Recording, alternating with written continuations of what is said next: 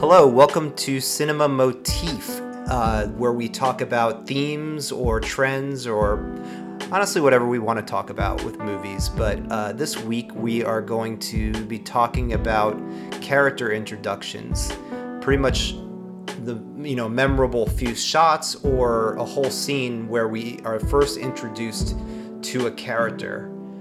And I'm Patrick Alaka. And I'm Jason Konigsberg of PanandSlam.com, and we got this idea. How did we get this idea today, Patrick? What movie were we talking about that inspired this? What were we talking about? We were on the phone just kind of like shooting the shit. And, I think we were talking about you in film noir, and you just watched The Big Sleep last night, and I said how I started talking about Double Indemnity, and then it eventually led to us talking about The Third Man, and I said how Harry Lime might have one of the best movie intros in cinema history, and you agreed, and then you started talking about other ones, and I mentioned other ones that I thought were the best, but it started with us talking about film noir because you watched The Big Sleep last night. Yeah, that's pretty much it. So let's just jump right in. So there are different ways to introduce characters, of course. There's like the mystery reveal where we're seeing like bits and pieces of the character before. And there's movies where we hear about a character before we see them. So they're like kind of hyped up by other characters talking about them. And there are movies where a character is just introduced, fully formed, without any fanfare at all. And it's just like, whoa, who is this? So let's just start with the first category in terms of like a mystery. While you were describing those three categories, Patrick, I immediately thought of one intro that fits in all three categories. Interesting. And what's that? Yeah, so I can mention it now or we can mention it later, but that's I was like, that's all three of them. Wow. Okay. Well, let's start with the first category. Maybe you could save it to the end of just like something that sums up all three categories. So let's just talk about like the mystery reveal, like where we see, this is usually where we just don't see a character's face. It's, we're just seeing like their hands or they're in shadows and, just very like mysterious intro. Maybe we just hear their voice.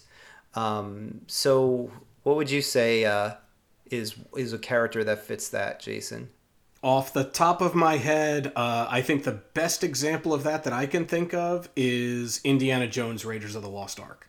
You see him from the back, you see him in shadow, you see the fedora, and they're following this guy, and then finally, something happens, they turn around, and then you see Harrison Ford's face as Indiana Jones. I think that's a good intro. There's other ones, but that's the first one that came to mind. What about you? Yeah, I would say let's talk about that one a little bit, just because I think that one is definitely one of the big ones. So we first see Indiana Jones, I believe he's just like looking at a map, right? From behind. He's like putting pieces together in a map. And then, he's talking to these other characters are around him. We don't really know their relation to him. But then one character behind him takes out a gun, and immediately we just see a hand reach for a whip, and the whip knocks the gun out of the hand. And then we see the Harrison Ford is the character with the whip that just like comes out of the shadows. So he steps out of the shadow. Yeah. So let's just talk about like what does that do for, like, what does that tell us about this character? Obviously, for starters, it shows that this character is not someone who is big into guns. First off, you see that he's a character like how many characters have a whip? So that immediately is like, okay, who is this? Really cool. The whip and the hat are iconic for that character, and they have become iconic, for that character. Yeah. So it's almost like Spielberg introduces us to the accessories of this character before we're introduced to the man, and that actually makes it more mysterious. Like, even though we see it's Harrison Ford, we still are really intrigued by this character because of those iconic items. Yeah, no, you're right. And it's like he knew that those were going to be really, really important. And I mean, I guess it also shows that he's a powerful character. Don't mess with him. He can see, he's very perceptive, like he's got eyes in the back of his head kind of thing. So he's important. He's going to get business done, and people might try to trick him or double cross him, and he's going to be able to take control pretty well. So that's a good intro right there. I think that's the best one that I could think of off the top of my head. Could you think of any other ones? Oh, yeah. So... Yeah. I mean... You want to share some of yours, or I'll share some of mine? Yeah, another big one is... For me, is E.T. I really love the character of E.T., where, again, he's like, we see him at the beginning of the movie, but he's in the shadows and everything, and he's not really revealed until he's in the shed and Elliot discovers him. But, we see his hand coming out and reaching for the Reese's Pieces and everything. Another very mysterious character, and... I would say that this one is, of course, we're going into Spielberg movies. This one is not about him being like having accessories or something mysterious like that. He's actually a creature from outer space, and that's why he's kind of like shown in bits and pieces. Like, it's a big reveal that, and honestly, the movie doesn't get. We don't really care about E.T. until Elliot cares about E.T., because Elliot really is the main character. So It really is more about Elliot's reaction to E.T. as opposed to E.T. being a character, which obviously he is a memorable character, but his reveal is. But the surprises were more because we hadn't seen this character before, so we didn't know what this alien was going to look like: friendly, mean, scary, cuddly. We didn't know what it was going to be. Right. And then it's quite a scary shot when they first see him out in the field, and he screams and Elliot screams. That's very memorable. That'll jolt you no matter how old you are when you see that. Yeah, movie. Exactly. So I love that introduction because it immediately establishes the bond between these two characters. It's not about E.T. being like this wacky creature. It's about Elliot and E.T. mirroring each other, right? And that's what happens throughout the entire movie. There's that connection. E.T.'s a movie about friendship. It's not a movie about aliens and sci-fi, and that's what it's about: a boy looking for a friend and dealing with loss and loneliness, and that he found a friend in E.T. So. And of course, he discovers E.T. when he's upset, right? He just got into a fight with his mom. I forgot what the fight is about. It's some kind of dumb fight, but he just doesn't feel. I think it has something to do with him not having a father. I think tension. Yeah.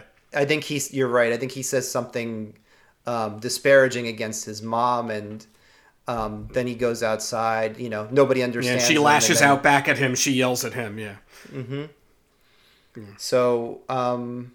But yeah, like that, I think that's what makes these character introductions. I think we're going to see that what makes these great character introductions is that they're visually memorable and that they say something about the character or their interaction with another character, like either through visual or through the first line of dialogue or something. I think that's really what makes these characters interesting and memorable, or these introductions. Mm-hmm.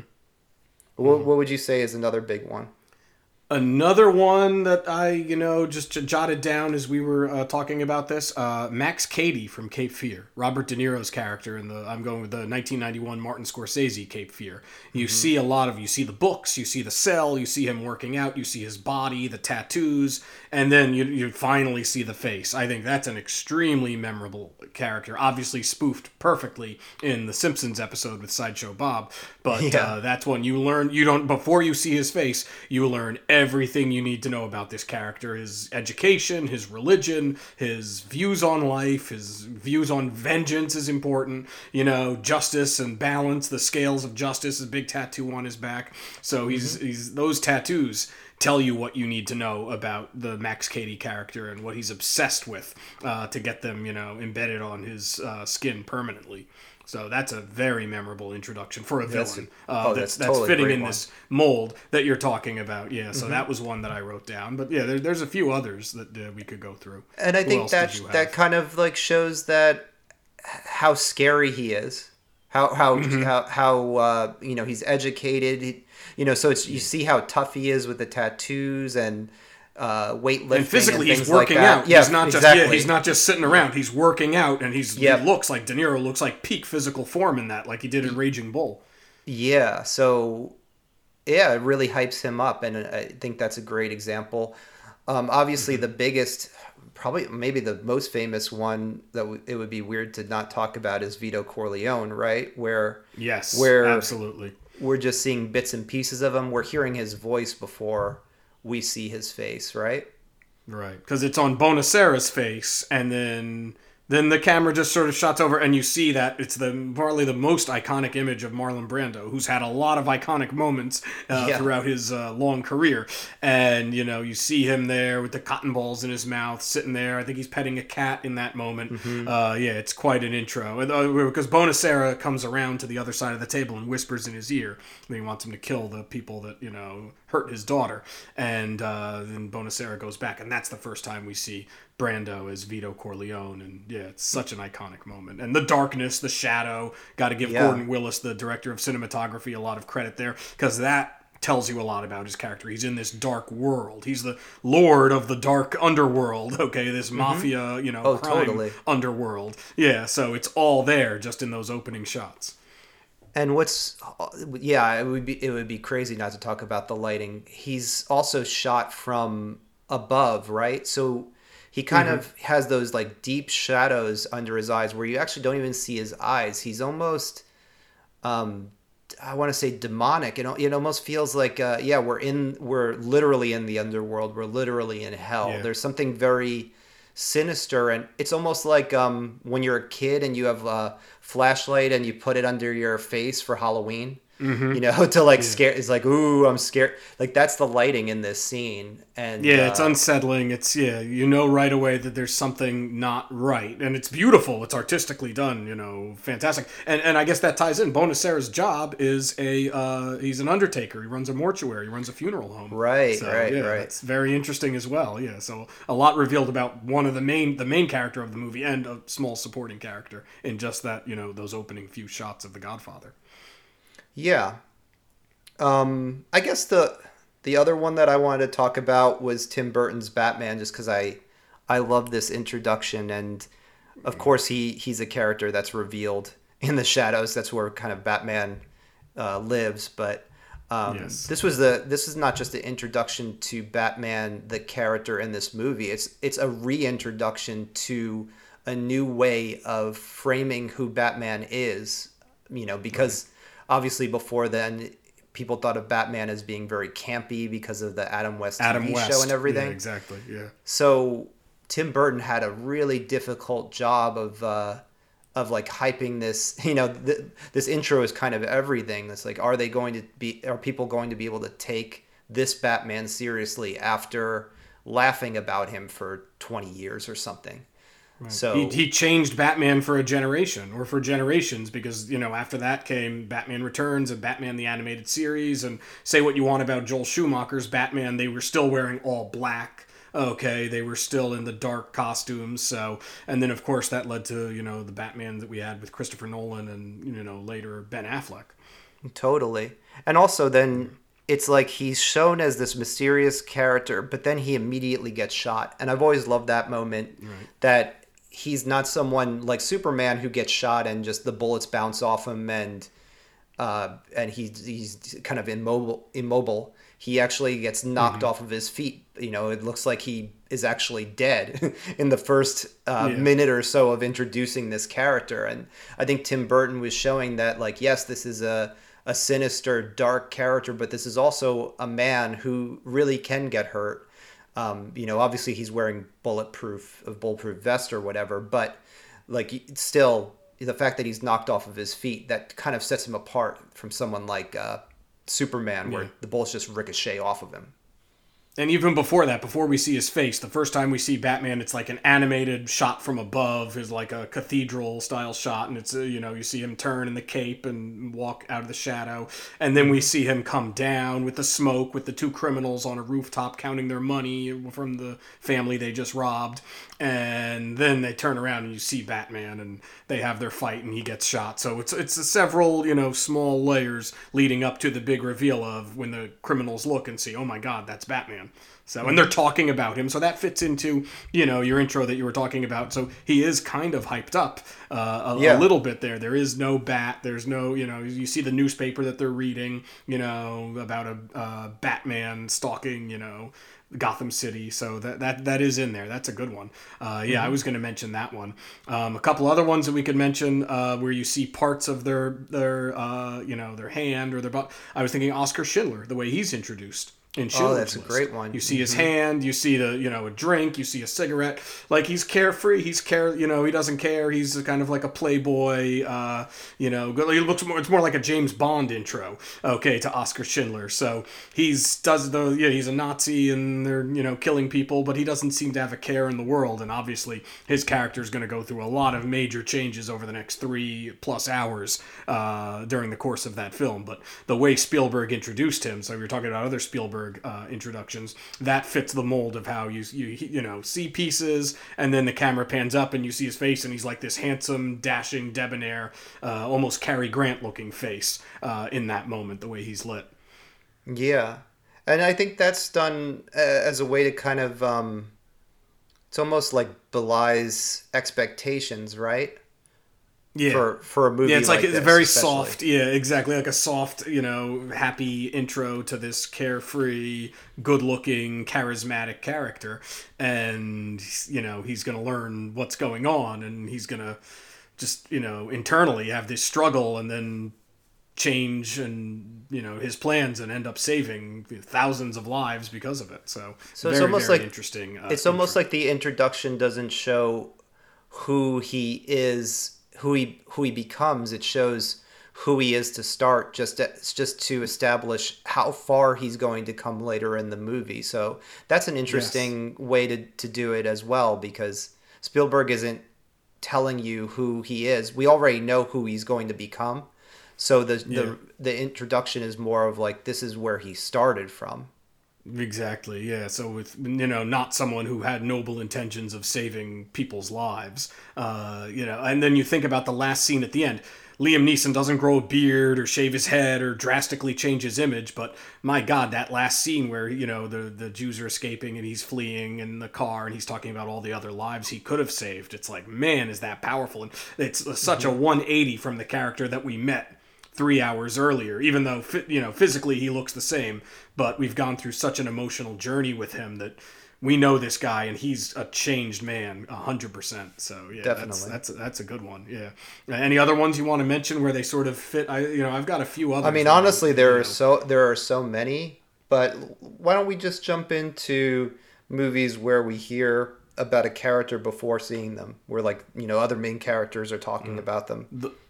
One other one I wanted to mention, though, in all the James Bond movies, at least the first five 007 movies, you keep hearing about Ernst Stavro Blofeld, and you don't finally see him until the big reveal, like an hour into You Only Live Twice, and Donald Sutherland is Ernst Stavro Blofeld. He just leans off from the other side of the chair. We've always seen his hand, the cat, a foot. We never see his face. We never see, we'll see his body. And then finally, like Dr. Claw from Inspector Gadget, and I'm sure it inspired that. And of course it inspired Dr. Evil from Austin Powers, because it looks exactly like him, with the scar on his eye and everything, the shaved head. And then he finally reveals himself, and it's not a letdown. I think Donald Pleasance really does a good, very small performance. Very good, intriguing performance that met the hype that was built up for this character through the first 5 007 movies. Yeah, and of course James Bond revealed in Dr. No. That's a great introduction to a character. That's a great one with him, because he's playing cards with and that's Sylvia another Trench one where there. We don't really see his face, right? We're just seeing him mess with the cards. We're seeing him from behind. And then we see him with a cigarette, and he goes, Bond, James Bond, and right. And I think Daniel Craig had a great intro to his character at the beginning of Casino Royale. I liked Pierce Brosnan's intro the first time we see him as James Bond in GoldenEye. He's upside down and punches the guy in the toilet, and then you finally see him straight up, holding a gun, and, going through this building, trying to avoid people seeing him. So the James Bonds have some pretty good intros when they have a new 007. And I would say that the Daniel Craig version of his James Bond introduction is similar to Tim Burton's Batman introduction, where it's a reintroduction to the character. It's almost like a reset, right? Yeah. I mean, he's fighting, he gets hurt, but he does eventually, take out the other guy. Also in a bathroom, too. James Bonds they introduce new actors playing 007 in bathrooms for some reason, so... Whatever. Hey, both intros were great. His and Pierce Brosnan's in GoldenEye, so... Yep. So, yeah, movies where we hear about a character before seeing them. We, of course, brought up Third Man, so I feel like we should probably just start with that one. Which you hear a lot about him. Yeah. Well, we think that he's dead, right? So that's what's also interesting about that, which I should say spoiler alert, but... It's the Joseph Cotton moment where he's talking about him. The Joseph Cotton moment where he's talking about him and he flips the light switch as he says Third Man. It's like, why is he doing that? Always, bringing attention to that character and making, the darkness goes down when he says Third Man and goes back up. It's these little touches that the director Carol Reed put in there. Very, very impressive reveal. And I feel like that movie's built on that reveal. And Orson Welles is Harry Lime, the Third Man. And just, Orson Welles has one of those faces you can never forget. Built for cinema, especially at that point in his career. And he does not let you down. Well, let's talk about what that introduction is like. So I believe, I haven't seen it in a while, but I believe like it's almost like a cat's point of view at first. Like there's like a cat that goes into the alley and starts playing with his shoelace, and we just see a foot. We see his feet. Yeah, you see his feet first. Yeah. Yeah, we don't actually know that it is Lime yet, but I mean, because we think he's dead still. But it's definitely it's an introduction that's like very mysterious, right? At first, where it's like, okay, who is this character? Yeah. And then what's his name? Is it Joseph Cotton? Trying to remember what Joseph Cotton. Yep, that's Joseph Cotton. He realizes that someone's following him, and he starts shouting.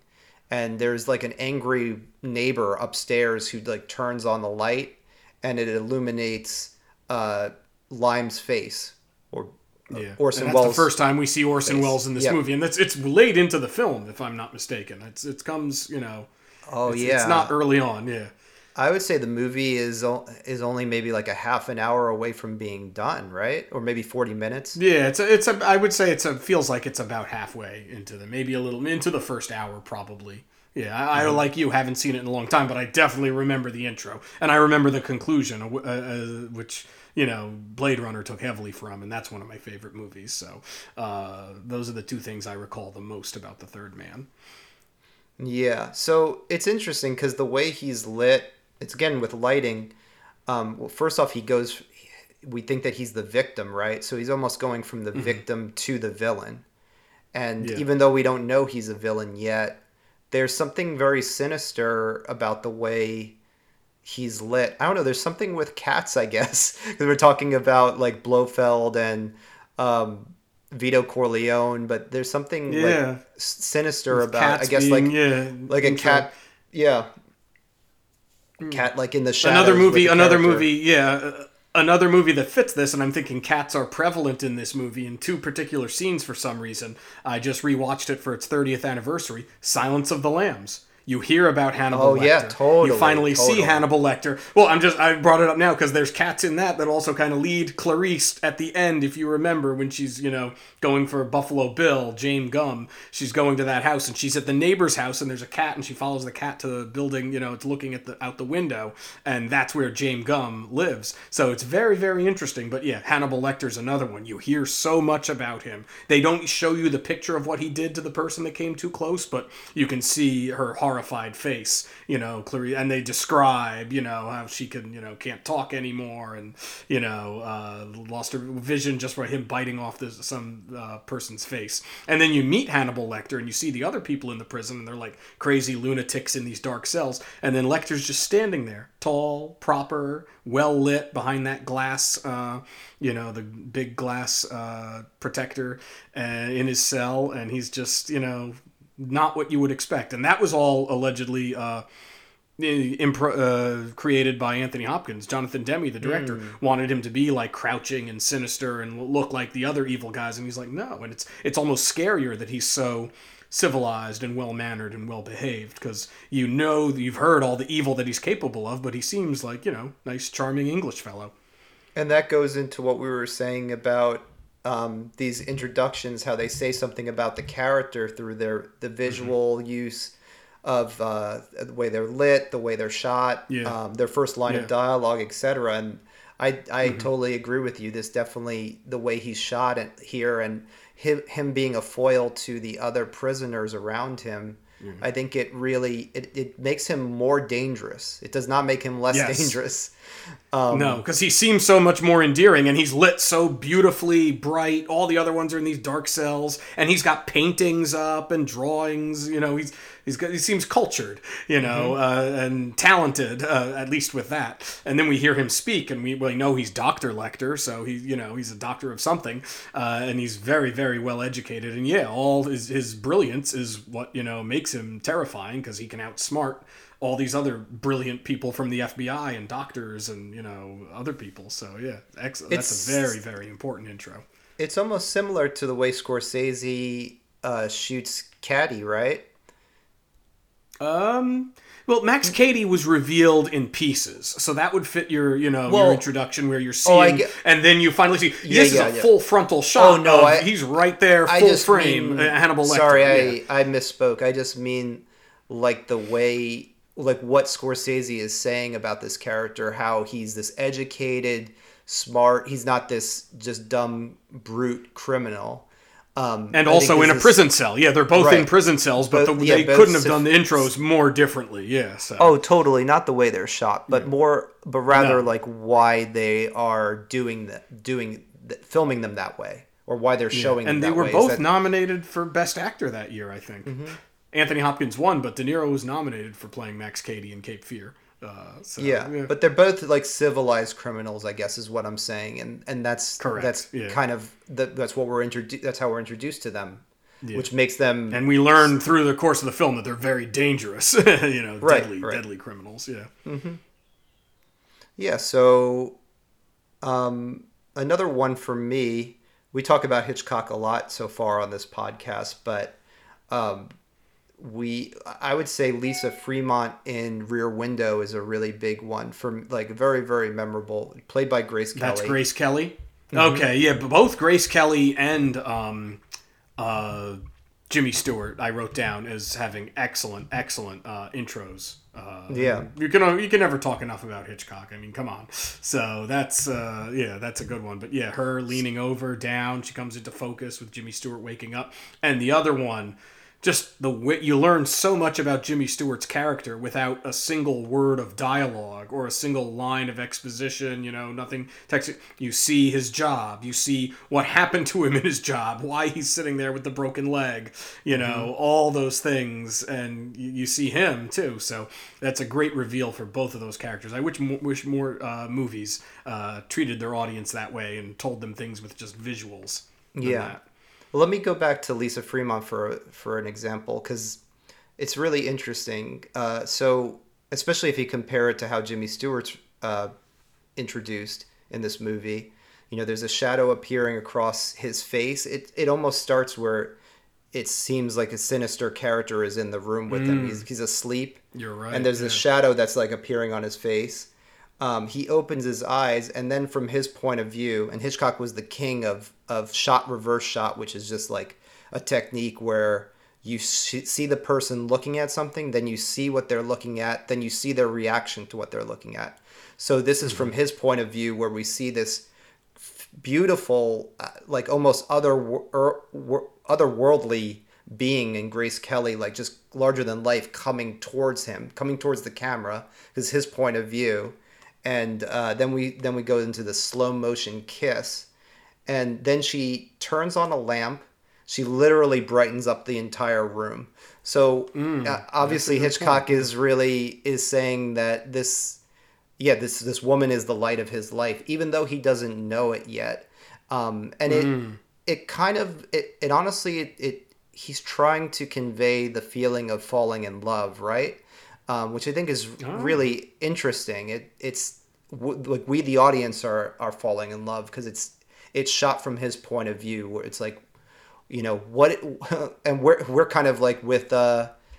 It's like, why is he not wanting to marry this woman? She's beautiful, she's perfect. But it's interesting if we talk about the way that females are introduced versus males, especially in movies like this, where Jimmy Stewart is introduced with all of his accomplishments, and Grace Kelly is almost like and she's an object, right, to be admired. So that's a good point. I'm not going to go into the social dynamics and everything with male and female characters, but I just think it's interesting. In the same movie, you have very, very different introductions, and especially during those days, most of the females were introduced as like these objects of desire. Yeah. But I will say this for Hitchcock, though. At least he, unlike maybe other great directors from his time, like I'm just throwing out there John Ford or John Huston, at least Hitchcock was giving women these important roles. I'm thinking of Tippi Hedren from The Birds. I'm thinking of, which is also a very good introduction.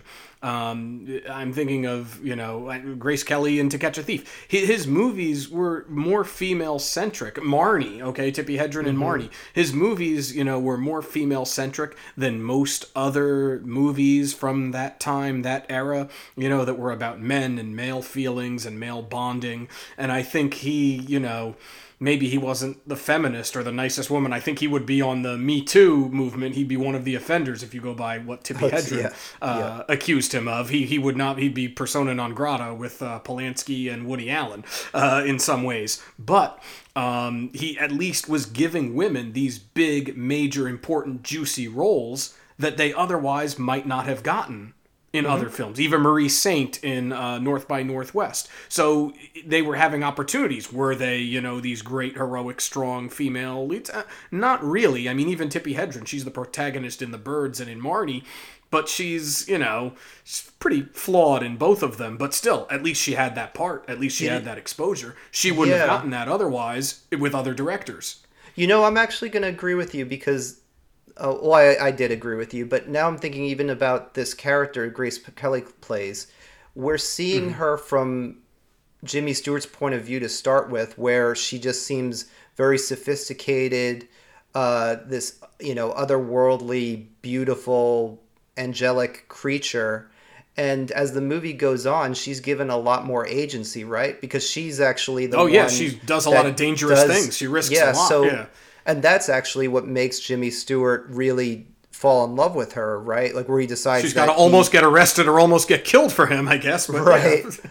Well, because his whole thing is that like, she could never survive in the jungles with him taking pictures or doing all this dangerous stuff. She's the sophisticated woman. Right. So actually, what's really cool, now that I think about it, thank you for bringing this stuff up, is it's actually Hitchcock is tricking us into seeing her the way that Jimmy Stewart sees her, as just this beautiful woman who can't really do anything besides cook it. Well, she brings dinner to him and all this stuff. She's very feminine, beautiful socialite. So the introduction here is actually to trick us into thinking that Jimmy Stewart is right about her, and then so Hitchcock's actually pulling the wool over our eyes that. Yes, she's a beautiful woman. Yes, she brings light to his life. And yes, she's bringing him dinner and she's domesticated and everything. But then she's also capable of getting her hands dirty, which we are kind of like siding with Jimmy Stewart. Like, there's no way she could do any of that stuff. But then by the end of the movie... She's brave. She's breaking into people's homes and stuff. Yeah, exactly. So actually, terrific example, Yeah, both of them. So Hitchcock makes complex characters. His films are filled with complex. I mean, there's other great character intros from Hitchcock movies that we can mention right now if we're on the Hitchcock, spiel here. Mrs. Danvers from Rebecca, I think, is one of the best intros from any movie. And yeah, it's dark behind the curtains, and I mean, I forget the actress's name who plays her, but man, is that a face to be reckoned with. Okay, it's not a pretty face, but once again, Joan Fontaine. Okay, the movie centers around her. Okay, and it's focused on Rebecca, I forget Maximilian's. Or Maxim de Winter's ex-wife, or deceased wife. So there's a lot of strong females in that movie, and Mrs. Danver is a chilling villain, and we know that right from the intro, right when we first see her in that first shot when they go to Mandalay, right? That's the name of the estate in Rebecca. Mm-hmm. Yep, I believe so. So that's a great intro. Yeah, Rebecca's one of my favorite Hitchcock movies. So, and that would be more of a mystery reveal, I would say, right? Where we're seeing the character kind of obscured at first. Exactly, and then she steps out from the shadows and from behind the curtain, and you see it's quite an unsavory looking face, but a face you won't forget, almost like the Wicked Witch of the West. Okay, from the year before, from Wizard of Oz. But she's definitely memorable, but and not a beautiful woman, but a woman you won't forget just by the face. And another one that we can mention, this is a sort of Hitchcock playing a joke, I think, on the audience, was Cary Grant. His character's introduction in one of our favorite Hitchcock, certainly one of my favorite Hitchcock movies, Notorious. Definitely one of mine too. Yep. Mm-hmm. Yeah.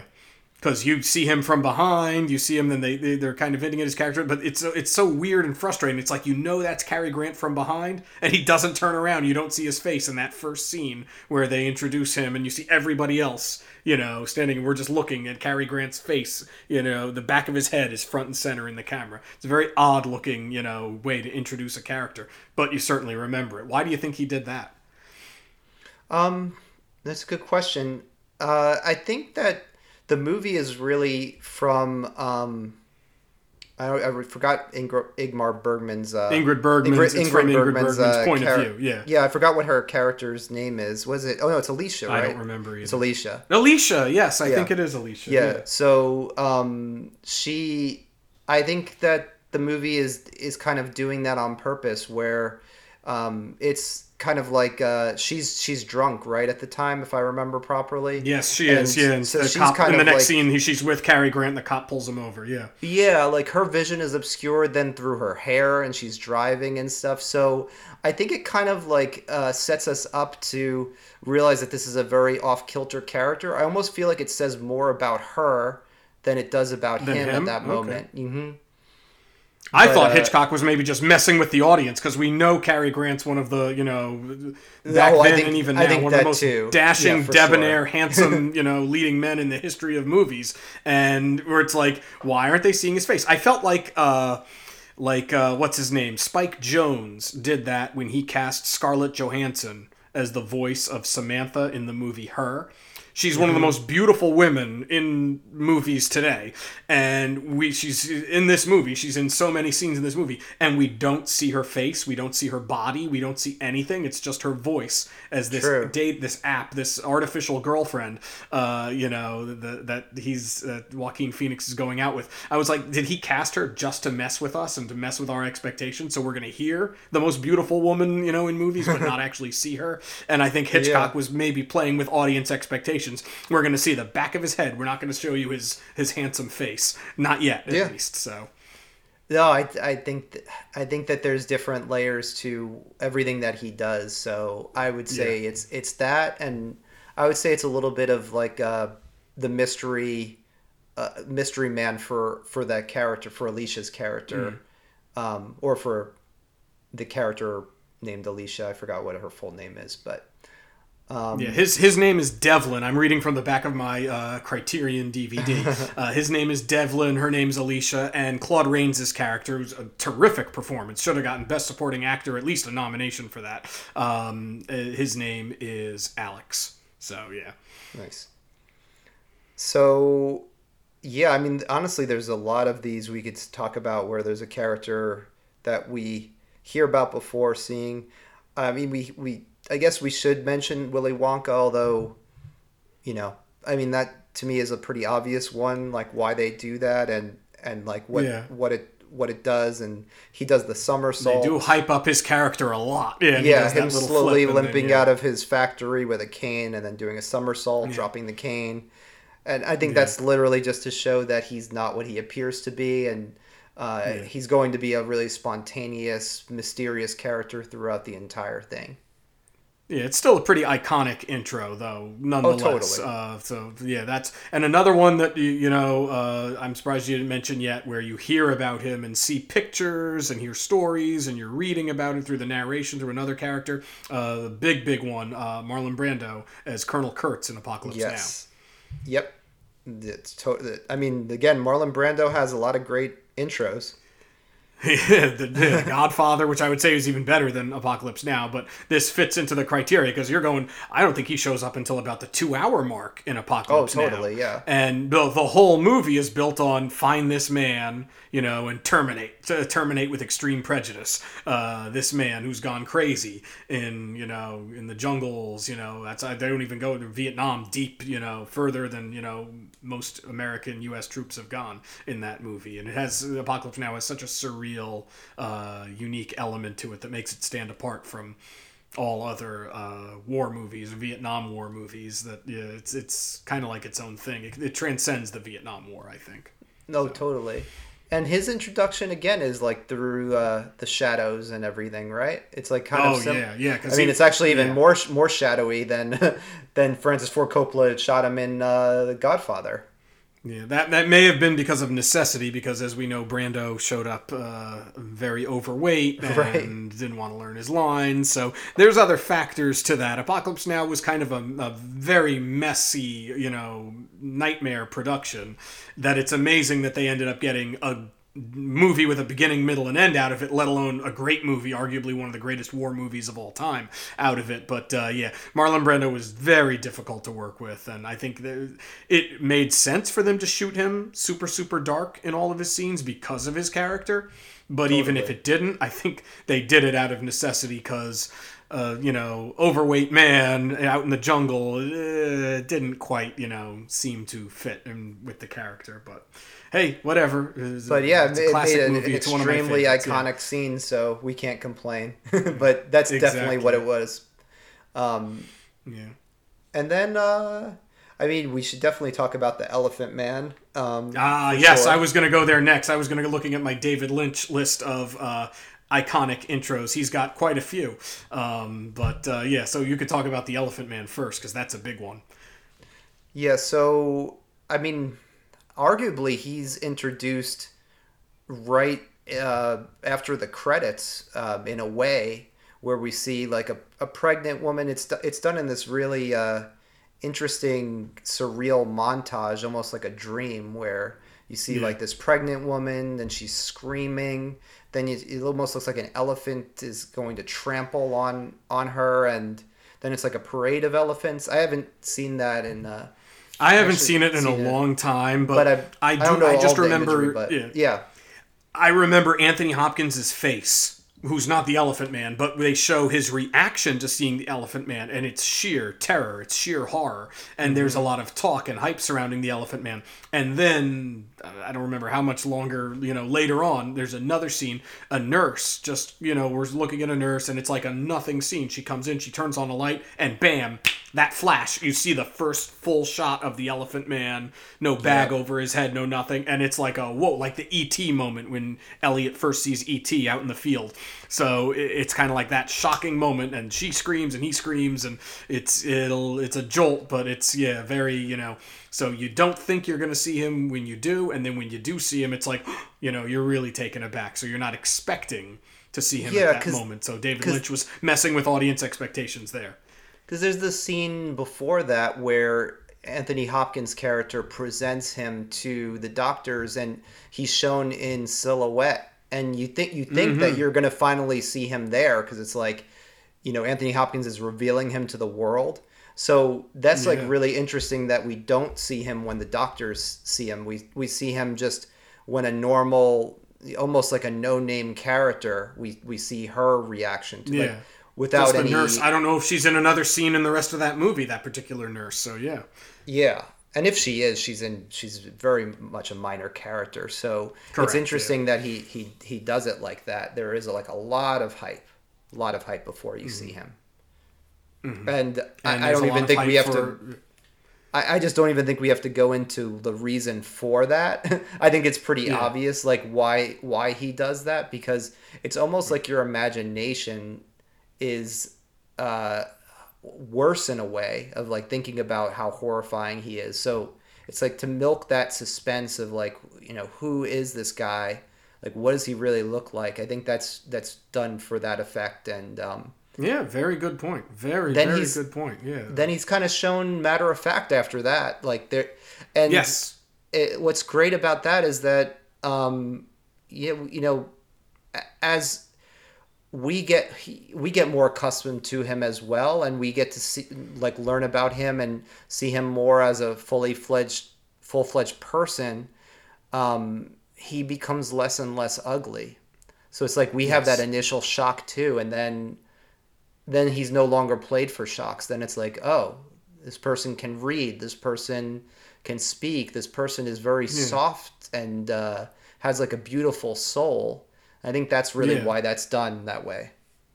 Yeah, it's a good tragic character, and yeah, it's excellent. Yeah, anything else you want to say about Elephant Man? 'Cause that's, I think you hit it perfectly. Yeah, I think we could move on to. I want to get to this category because I almost think it's the hardest to do, where movies where the characters are just introduced without fanfare, because it's not like these things aren't done with like fancy lighting or like a lot of fancy cuts, or I feel like it's easier to. I mean, don't get me wrong. The things that we mentioned are super iconic and they're hard to do right. But I do think it's almost harder to introduce a character like this, where it's like there's no camera trickery or hyping them up through dialogue. It's just like they come out. Yeah, just like a head-on front shot. You're just meeting this character, and they make an impact on you right away. So, right. What are some that you want to share? Do you want me to share a couple that I have? Go ahead. All right. Well, I mean, the first one that I'm thinking of, you think of iconic, opening shots, and Kubrick, I think, is one of the kings of great opening shots. So I'll start with, his introduction to Alex from A Clockwork Orange. It's just that opening shot. You hear that eerie, creepy music, and then boom, right on Alex's face, and the camera slowly, it's minutes long, pans back, goes back, and you see him and his droogs, his friends, and they're sitting at the Korova Milk Bar, and his narration fills you in on who they are, what they do, what they're into.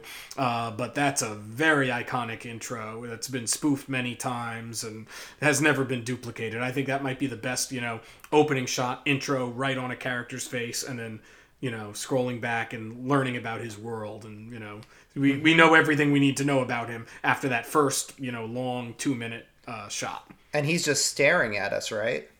Yep, he's just staring at us. I think at one point he might have a sip of the milk, but yeah, he's not blinking. And the droogs, it's not a still photo, but it looks like they're told not to move, the way they were directed. So they're pretty motionless, I guess, and getting ready for a night of the old ultra-violence. And why would you say... In out. Yeah, why would you say, what would you say that does to this, for this character? Why would Kubrick do it like this?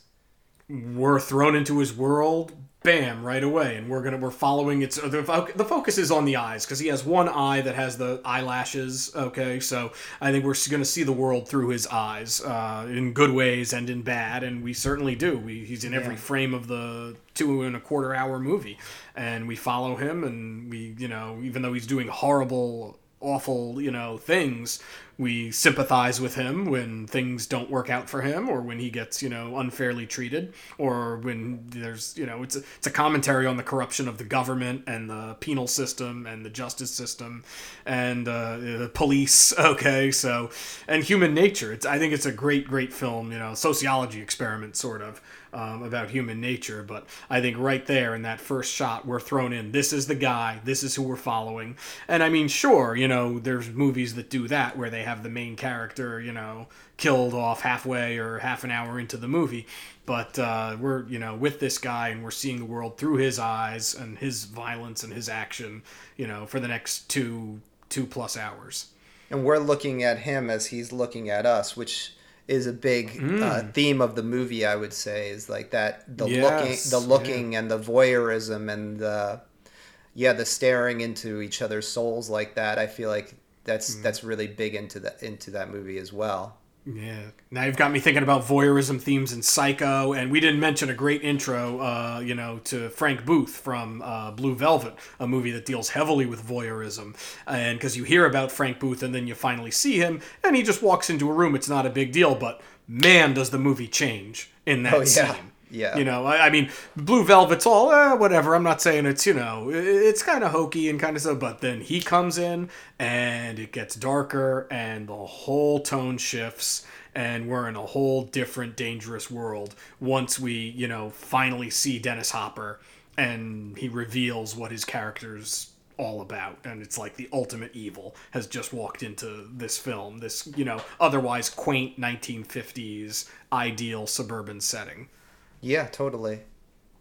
I would say, that's a great example. Of course, well, no, I'll let you. I mean, you definitely, of course, wanted to talk about. We're doing Darth Vader, the front shots. Darth Vader, which we talked about. We kind of talked about his intro in our villains podcast. When we did our villains how amazing podcast, that was, but it would be dumb to not mention that. Correct, character again. I mean, he's one of the most iconic villains of all time for a reason, and not even 3 prequels that sort of, could maybe lessen the impact of his, evil, villainous antagonist legacy. But I think it all starts with that opening shot, the first shot that we see of Darth Vader. He boards they board the ship. He comes on. You've got a white background, white hallway, and fire, smoke, laser guns shooting. And then he walks out. You see the mask, the helmet, the cape, the black costume, the breathing. And we're just like, whoa, who is this? What is this? It's an image you will never forget. And it's one of the most unforgettable images. And just that first intro to him, it doesn't matter what he says. It doesn't, he's the bad guy and he's serious, or you certainly hope. I think Lucas kind of dropped the ball with Darth Maul, because he kind of had that, in episode 1 with Darth Maul, but Darth Maul didn't make it past the first prequel. So, right. But what a great intro. And man, that was, such an incredible, and that set the tone for Darth Vader's character over the next 3 movies. Mm-hmm. We find out more about him, and eventually we find out more about him through the prequels, but still, that first shot in, episode 4, A New Hope, one of the best villain intros or character intros ever, period. Totally. I'm going to mention one that may not come to mind at first, but when I was thinking about first off, Tarantino has, I can't even count how many great character introductions that he has. But see, I only listed one. Oh, I mean, I think that Daryl Hannah's character in Kill Bill, that's a great introduction to her. I think that's a good one. Yeah, I think that I forgot his was his name Landa. I think his character Hans Landa's the only one I wrote down. I think that's because that opening scene. I read an article one time online that scene is the best directed scene by Quentin Tarantino. I don't know if I would argue that far. Yeah, I don't know if I could. You wouldn't argue, or something very close to that. I mean, it would definitely be maybe the second 3. best. But yeah, I would say Samuel L. Jackson's scene at the end of Pulp Fiction might be my favorite single scene that Tarantino ever directed. But yeah, it's a great intro. He pulls up, he asks for the farmer, dairy farm, asks for the milk. Slowly, the daughters, slowly ingratiates himself into the world, takes out that big pipe. So yeah, Hans Landa from Inglourious Basterds, to me, I would say that first, whatever it is, 10 minutes of Inglourious Bastards when he pulls up to the dairy farm in France and slowly gets the farmer to, tear up and start to reveal that he's harboring Jews under his floorboards, and he points out where they are, and they kill him, and he switches languages from English to French, and it's German. It's fantastic. So that's one of the best intros for any character, and you just know he's smooth, he's smart, and he is evil, and he's going to do his job. And they establish all that when they, he talks about the rumors that he's heard, what kind of person Hans Landa is. So, which intro... But that one actually wasn't the one that I was going to say. That, to me, is the most iconic one from a Tarantino movie. But what were you going to say? Let's see what you say about this one. The introduction of Vince Vega and Jules, I believe, is extremely, extremely influential. The Royale with Cheese scene. That's the first time you see them. They're introduced without fanfare. That's been parodied a million times. We don't know where these characters are going, what they're doing. They're not like loading guns, and they're not like, oh, let's get ready to go in there and we're gonna kill the. Like, they're not like that at all. They're just two cool guys talking about hamburgers in France and traveling. Exactly. And again, the movie. Well, Tarantino does this his entire career. It plays with expectations, but this movie is based on all of these stock cliche characters, and then he just kind of stands those cliches on their head. And I think this is like an extremely iconic scene in the history of cinema, pretty much. It's obviously very iconic. There's no denying that. And you know what? Maybe I took it for granted how casual that intro is to not realize how important of a character intro it is. So that's how, because it's just a smooth, quick, you meet them after the opening credits, after the pumpkin honey bunny scene, and you just see them just driving and talking, and we're just thrown into their world, and eventually we realize they're hitmen. Eventually we realize what they're there to do, and we see their guns, 5-10 minutes after they get out of the car and are just talking, about foot massages and whatever. And that's what Tarantino's known for, is his natural dialogue that doesn't necessarily tie into the plot but develops the characters, and also his obsession with feet. And his obsession with feet, there you go. Once again, it started there, I guess. So that's an excellent example, and I didn't think to put that because it's almost too casual and too not so laid back and smooth, but very important. And yes, it's been spoofed more times than the Hans Landa introduction, or any maybe any Tarantino scene. I think that's been spoofed more than anything else he did. So that's a good one. I actually would argue that the introduction of Uma Thurman's character is extremely iconic as well, especially in Pulp Fiction. Yeah, that's a slow. She's a character that's spoken. She's spoken about for half the movie, or maybe not half, like a quarter of the movie, or half an hour, maybe the first 20 minutes or something, and then we finally see her face when she removes the camera and they go out with. We see like a close up of her lips and everything. So her feet, her lips, her hands. Right. Yeah. So that actually kind of goes into our first two categories: the mystery reveal and movies where we hear about a character before seeing them. So it's interesting. I didn't think about that one until we just started talking about it, but yeah, that's a great introduction as well. And I actually would say, now that I'm thinking about it, all the characters have great introductions. I think that Butch has a great introduction.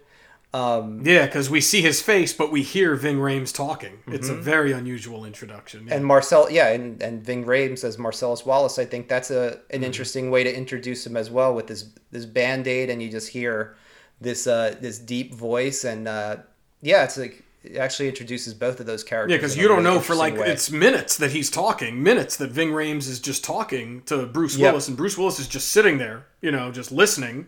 Yeah. And we're hearing this voice, and unless you know it's Ving Rhames or have seen it before or really know his voice, you don't know who's talking, or someone's talking to Bruce Willis, but you're like, why are they doing it that way? It's like Cary Grant, the back of the head. Why are they doing it that way?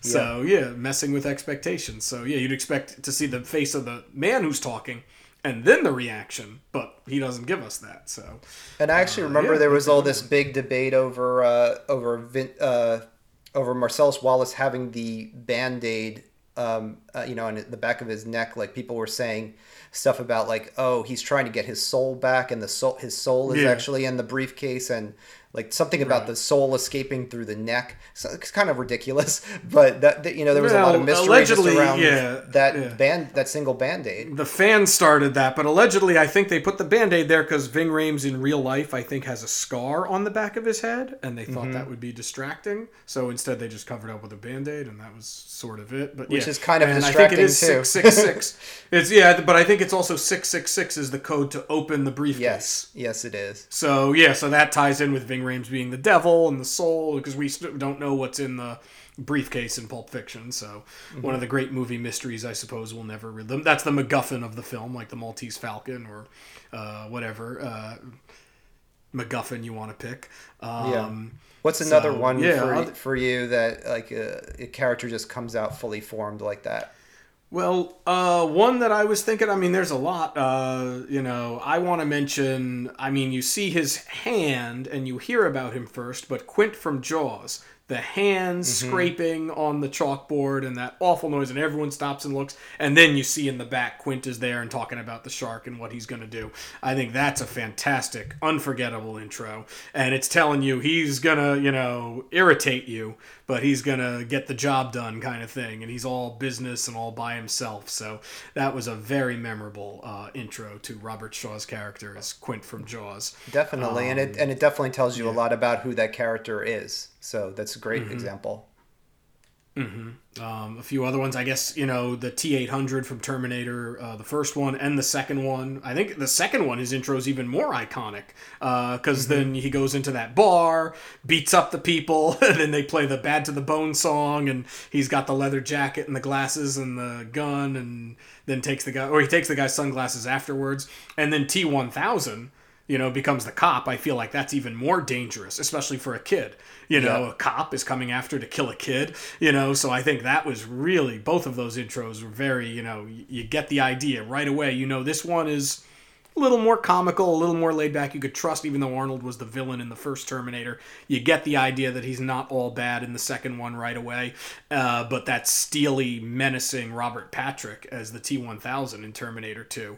I guess it's worse to kill a cop versus just beating up a couple of bikers at a bar and taking their, clothes and their bike, isn't really that bad compared to killing a cop. So big difference with both of those intros. Yeah.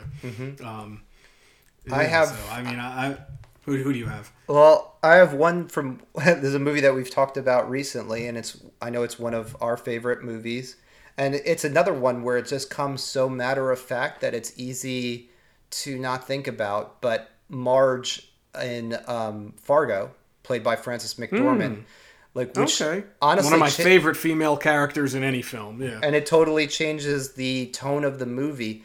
I remember Roger Ebert famously said that the movie seemed like it was just going to be about pathetic bad guys, and with her introduction, it turns into a great movie. So it totally changes the tone of the movie. It shows us a lot about her just picking up the phone. We see that she's pregnant. Like a lot of things are revealed right there. Like her obviously the paintings the way she behind speaks. her that the husband did. Yeah. Mm-hmm.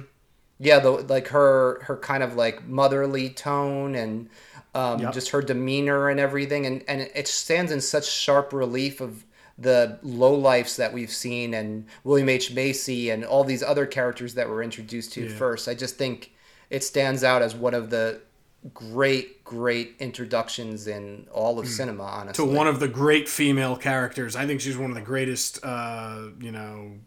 heroines or movie heroes of male or female of any movie is Sheriff Marge Gunderson in Fargo.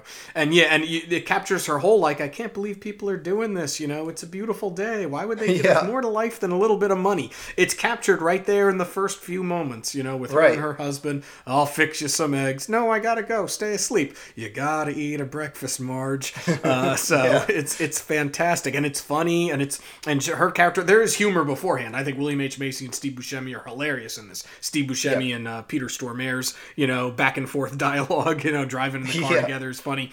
but she just adds a human element to it, and I guess the moral compass of the movie, because otherwise, yeah, there's no one with good morals in this movie. They're all varying degrees of low life. And she's, the one that we can relate to and root for, and she's such a relatable, and great hero, and she's 7 months pregnant or 6 months pregnant. It's incredible. That's absolutely, I'm talking about messing with expectations. The hero is a 6-month female pregnant woman.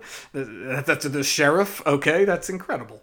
Right, So, and you kind of that's a think, very good one. and she almost comes off as simple and like not very smart, Yeah, naive. right? Like very, naive. she comes across as naive, like, oh, it's a beautiful world. It's a, she has that. Because with the scene with the Asian man, when she meets him and then she Right. finds out, she lied to her about everything. His wife didn't die. He's like, what was all that? And I remember thinking, but it was a little insight into her, outlook and how this guy, lied to her the whole time they were eating lunch together. And she's like, what? Why would he do that? What, she was just completely, thrown that someone could do that to her. So And now so she's got to funny deal with that- these murderers. Yeah. And it's just so funny that you just think she's going to be eaten alive, just seeing her. And again, this is playing with expectations as well. The Coen brothers, just like Tarantino, are really good at that. But instead, like, she ends up she gets the last laugh because her moral compass actually, writes the entire movie. She doesn't get swallowed up in it. Instead, the movie almost gets swallowed up in her goodness and wholesomeness. Like the characters end up feeling ashamed at the end of the movie. Yeah, at the end, she's like, yeah, don't you know there's more to life than a little bit of money? So yeah, excellent example. So Fargo remains my favorite Coen Brothers film, and that's saying a lot considering their output. But it's a terrific movie. So Yeah. What else you got? You got anything? Other ones that we could just mention that we could throw down, I think the classic monster movies. I think the first time we see Bela Lugosi as Dracula, the first time we see Boris Karloff as Frankenstein's monster, the first transformation we see of Lon Chaney Jr. turning into the Wolfman, the Phantom of the Opera. I think I mentioned him in the villain one, the Lon Chaney when his mask is taken off and it's like, oh my god, but you've seen him with a mask, you've heard about him, the Phantom, living under the opera.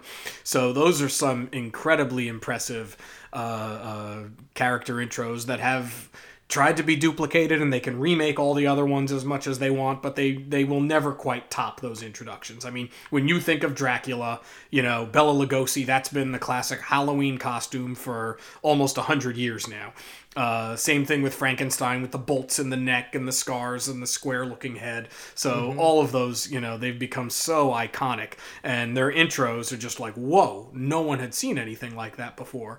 Totally. And they hold up. So those are ones worth mentioning. I mean, Nosferatu, you mentioned him prior to this, but if it is, I haven't seen Nosferatu straight through in a very long time.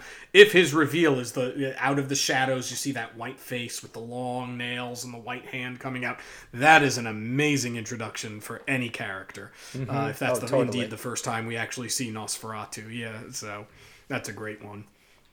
I had one that I thought of when we were just talking about, John Travolta as Vince Vega. I was thinking about another John Travolta movie, Saturday Night Fever, where if we're talking about characters that just like jump off the screen right away. The opening credits. Credits with him just like walking down the street is so iconic. That's a great one. And really does tell you a lot about who this character is, and just to show how cool he is, pretty much. Yeah, he's getting the pizza, he gets a soda, he's carrying the paint, he's hitting on women, and when a pretty woman walks by and she's just not interested, but he's going to badger her just for a little bit. Yeah, that is a great intro. And it shows you his world as well. Not just him, but his world, his Brooklyn, 1977, New York. So that introduces you to, the world and him at the same time. Yeah, that's a great one. So, wow, that's a couple other good ones we didn't mention. Don Logan from Sexy Beast. I know I'm much more familiar with that film than you are, but that's another one where they hear the hype. Oh my God, he's coming. Oh no, they're terrified that this man is coming to visit them because he has a job for them. And then you finally see him the back of the head, him in the car. Then he finally gets out and he just curses, and it's a very, very good intro. I do recommend Sexy Beast. I do. Of that one. I do remember really liking that movie, so I would definitely watch that again. I just don't remember it. Yeah. Okay, yeah, it's a short one too. It's only like 89 minutes or something. So and he was nominated for an Oscar. I wish he won for that, Ben Kingsley, because it's the last person you'd expect to play this evil villain. I think we mentioned him. I may have mentioned him in the Villains podcast. Is the actor Ben Kingsley, who's most known for Gandhi. I mean, what such a departure for him. So yeah, I mean, there's a couple other ones that we could list. You mentioned a few other ones. Do you want to mention any more of the ones that you were talking about? Well, yeah, I did. I guess in passing we could talk about Lolita, of course, like when we're talking about Kubrick's Lolita. I guess Phenomenal Kubrick has a lot of great intros to characters. Yeah. I mean, Dr. Strangelove is another great introduction. Now that I think about like the actual character of Dr. Strangelove, because he just pops out. We don't even know that he's sitting in the war room. It's just all of a sudden like. Yeah. Hey, Dr. Strangelove, what's your opinion? And then Peter Sellers just like rolls away, but with the chair, German accent. Yeah. Now you got me thinking about other intros. How about George C. Scott's intro in that? Because it's the woman, she's in like a bra, and but she answers the phone, and he's like, he's in the bathroom, I suppose. He's indisposed or something, and he's like, just tell him to do this. And she's like, and then she goes, have you tried calling them? And then finally he comes over in his like boxers, and he's like, amazing. What do you need? What do you want? I gotta go to the war room. That's a great intro, and it ends with him saying, I'll be back before you can say blast off. So that's a really funny intro. Dr. Strangelove has two. Those are two very good ones. I think I like the George C. Scott one even more, and I wouldn't have thought about that if you didn't mention Dr. Strangelove's intro. Another one, Mrs. Robinson from The Graduate. Sure, right, Benjamin Braddock has a good intro during the long opening credits of him, at the airport and everything. But I think Mrs. Robinson with her, like a sexual predator with her, leopard. She's always wearing some sort of leopard print. Even when she's in her underwear, her bra is black and with some leopard print on it. So she's always got that going on. And the shot through the legs and the shot, everything like that is really, really impressive. And she's something. She's like a sexy older woman, sex pot sort of thing, and she's up to no good. There's something off about her the whole time. So that's a very good intro, I think. Yeah, I would think that Benjamin's intro is actually really great though too. You're right that's it's phenomenal. I mean, it's because that says so much about the character, that he's drifting through life, that he's not in control of his own life at all. He's just kind of like standing still while the world is kind of he's not even in control of his own walking. Right, exactly. So it's like that drifting, that aimlessly drifting, and like he's got that glazed look on his face that says so much about that character in such a small amount of time. That I think that's a great introduction to a character too.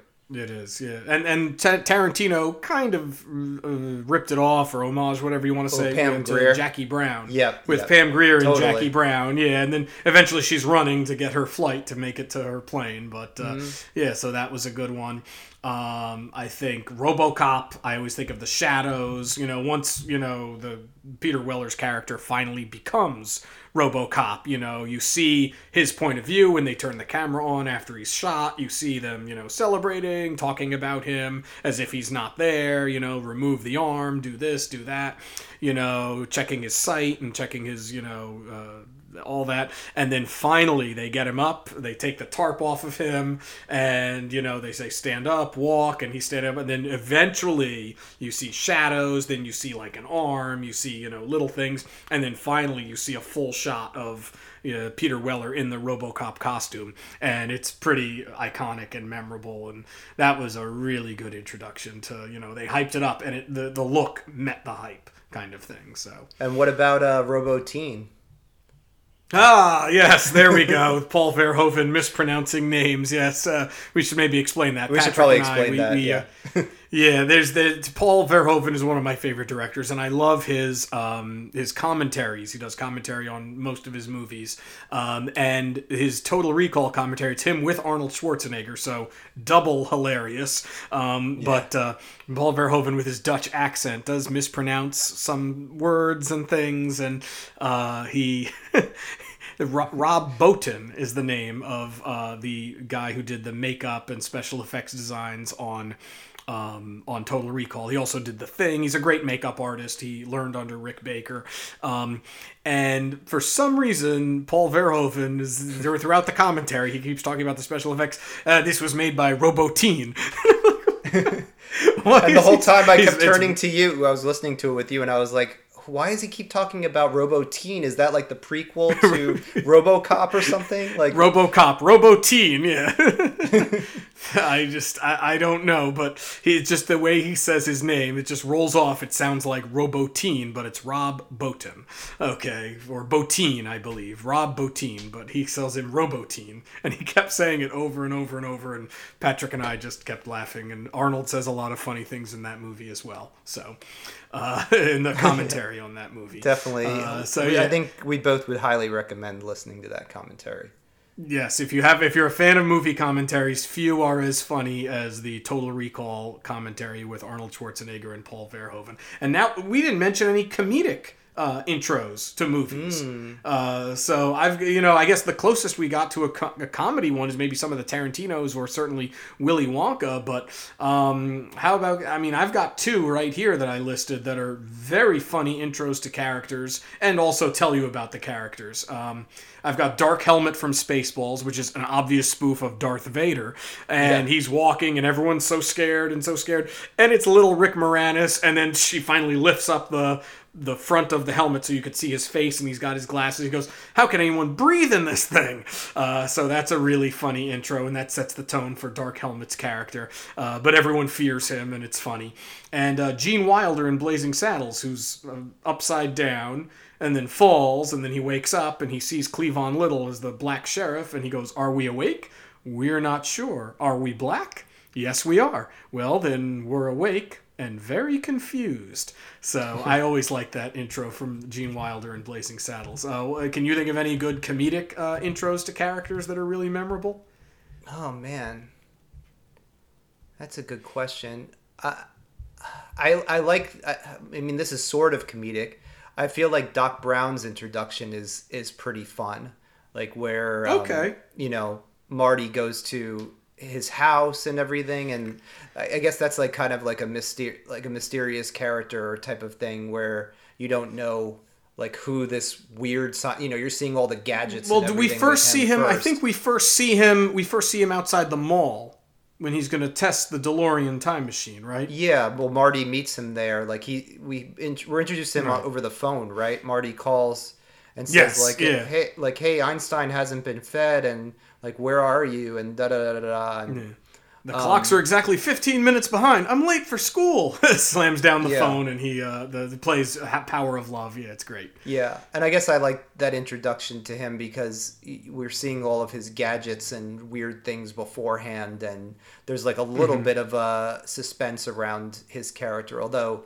Obviously, with how well known that movie is, that there's no real suspense anymore about Christopher Lloyd. But I'm just thinking, if you had never even heard of that movie and you were first introduced to Christopher Lloyd, I feel like that would be a funny introduction. Yeah, and even the first time you see him with that wacky, white hair like Einstein, it's very, it's a memorable character. I just thought of another funny one: the intro to King Arthur from Monty Python and the Holy Grail. Oh, yeah. That is a good one. You hear the horses, you see the smoke, you're up on a mountain, you hear like a horse is coming, and then what do you see? You see a guy walking, smacking two coconut halves together, and another man behind him galloping like he's pretending to be on a horse, and whoa there, and he's King Arthur. And that's Monty Python and the Holy Grail for you. I like the introduction to the Ghostbusters. The Ghostbusters Yes, introduction. Venkman has a good introduction. Mm-hmm. Yeah, Die Venkman on the door. Yeah, that's a very good one for Peter Venkman, especially for the Ghostbusters. So I like that one. Yeah, so comedic introductions are. I'm looking at my DVD, like my shelf from here. I'm trying to think if there's any other ones that are really funny that like, oh my god, that's so funny. Oh, we talked about Dr. Strangelove. That's one of the funniest movies ever made, and two characters have great intros in that. So yeah, maybe to a lesser extent, Eddie Murphy is the Nutty Professor. I don't know, but that's because you see that's another one. You see all the parts. You see his hands, his bow tie. You don't actually you see his face. You see him putting on the suspenders. You see him grabbing food to eat it, but you don't actually see the face until a little bit later on there. So yeah, that's true. All right, but yeah, I mean, I feel like there's honestly like so many, and I'm sure we missed a ton. But I just want to say my one that kind of encompasses. Name the 3 different categories that you said for character introductions. Because there's one that is all 3 in a span of 10 minutes, less than 10 minutes, and it's one of the best intros ever. Okay, so there's the one where other characters are talking about a character before they're shown. That happens here. Mystery reveal where we're kind of seeing like parts of the person where they're obscured in shadow or whatever at first. That happens to an extent in this. And then it's like the character. Well, I don't know if it could fit all 3 because the other one is more like the character just comes out fully. No, it definitely fits. It definitely, in my opinion, I could argue that it definitely fits. It's the Joker from The Dark Knight, Heath Ledger. I was actually thinking because they're talking about what about this Joker? What about that? And then he does. You kind of see there's something he doesn't talk, but he's one of the robbers with the clown masks on in the bank. And then there is that boom sudden reveal when he takes the mask off. Okay, and you first see his face. So it does fit all 3. So I would say that's one of the best opening scenes and character introductions to any movie. Everything you need to know about the Joker is right there. He's 2 steps ahead of everybody. He plans way ahead. He'll kill his own people. No, I kill the bus driver or whatever he says, and then the bus he drives the bus out with all the money, and then there's a bunch of school buses in front of him and one coming up behind him, so they'll never catch him. It's a fantastic scene. So that I said fits kind of a little bit all 3 intros, all different types of intros.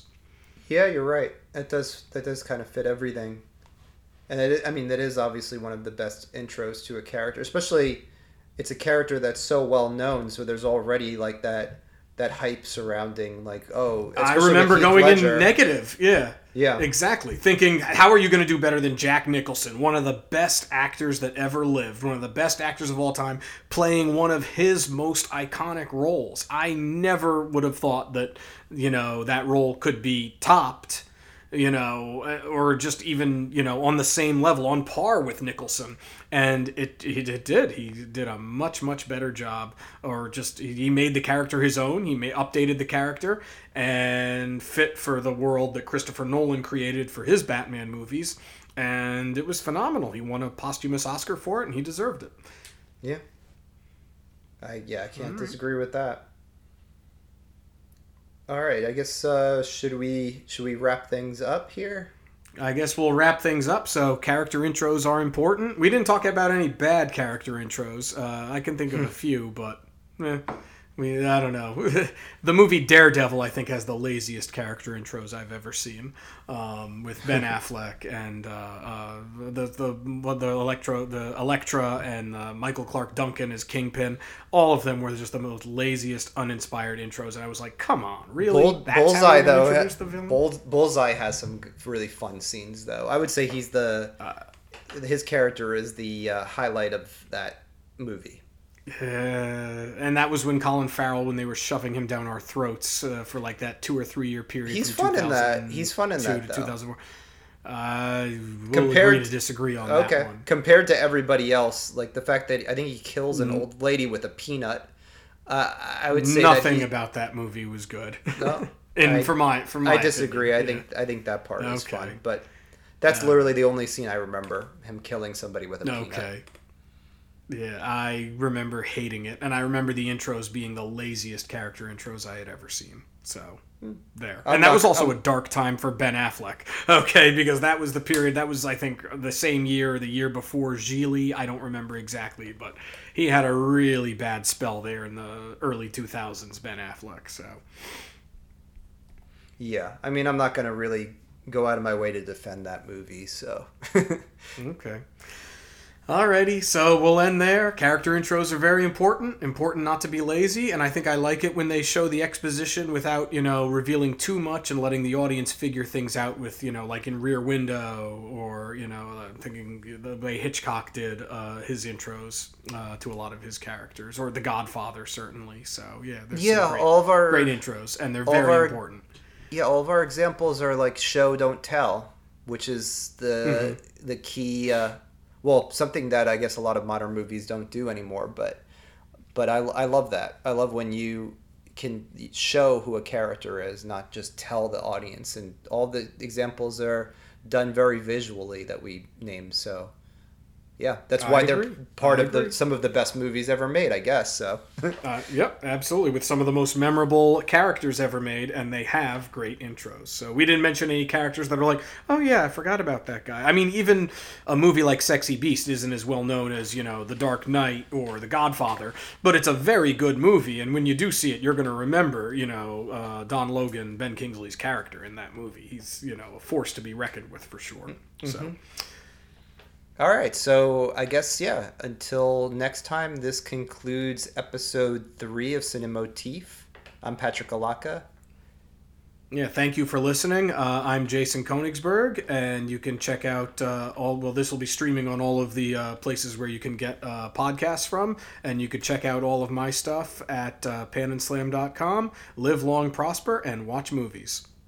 All right, take care.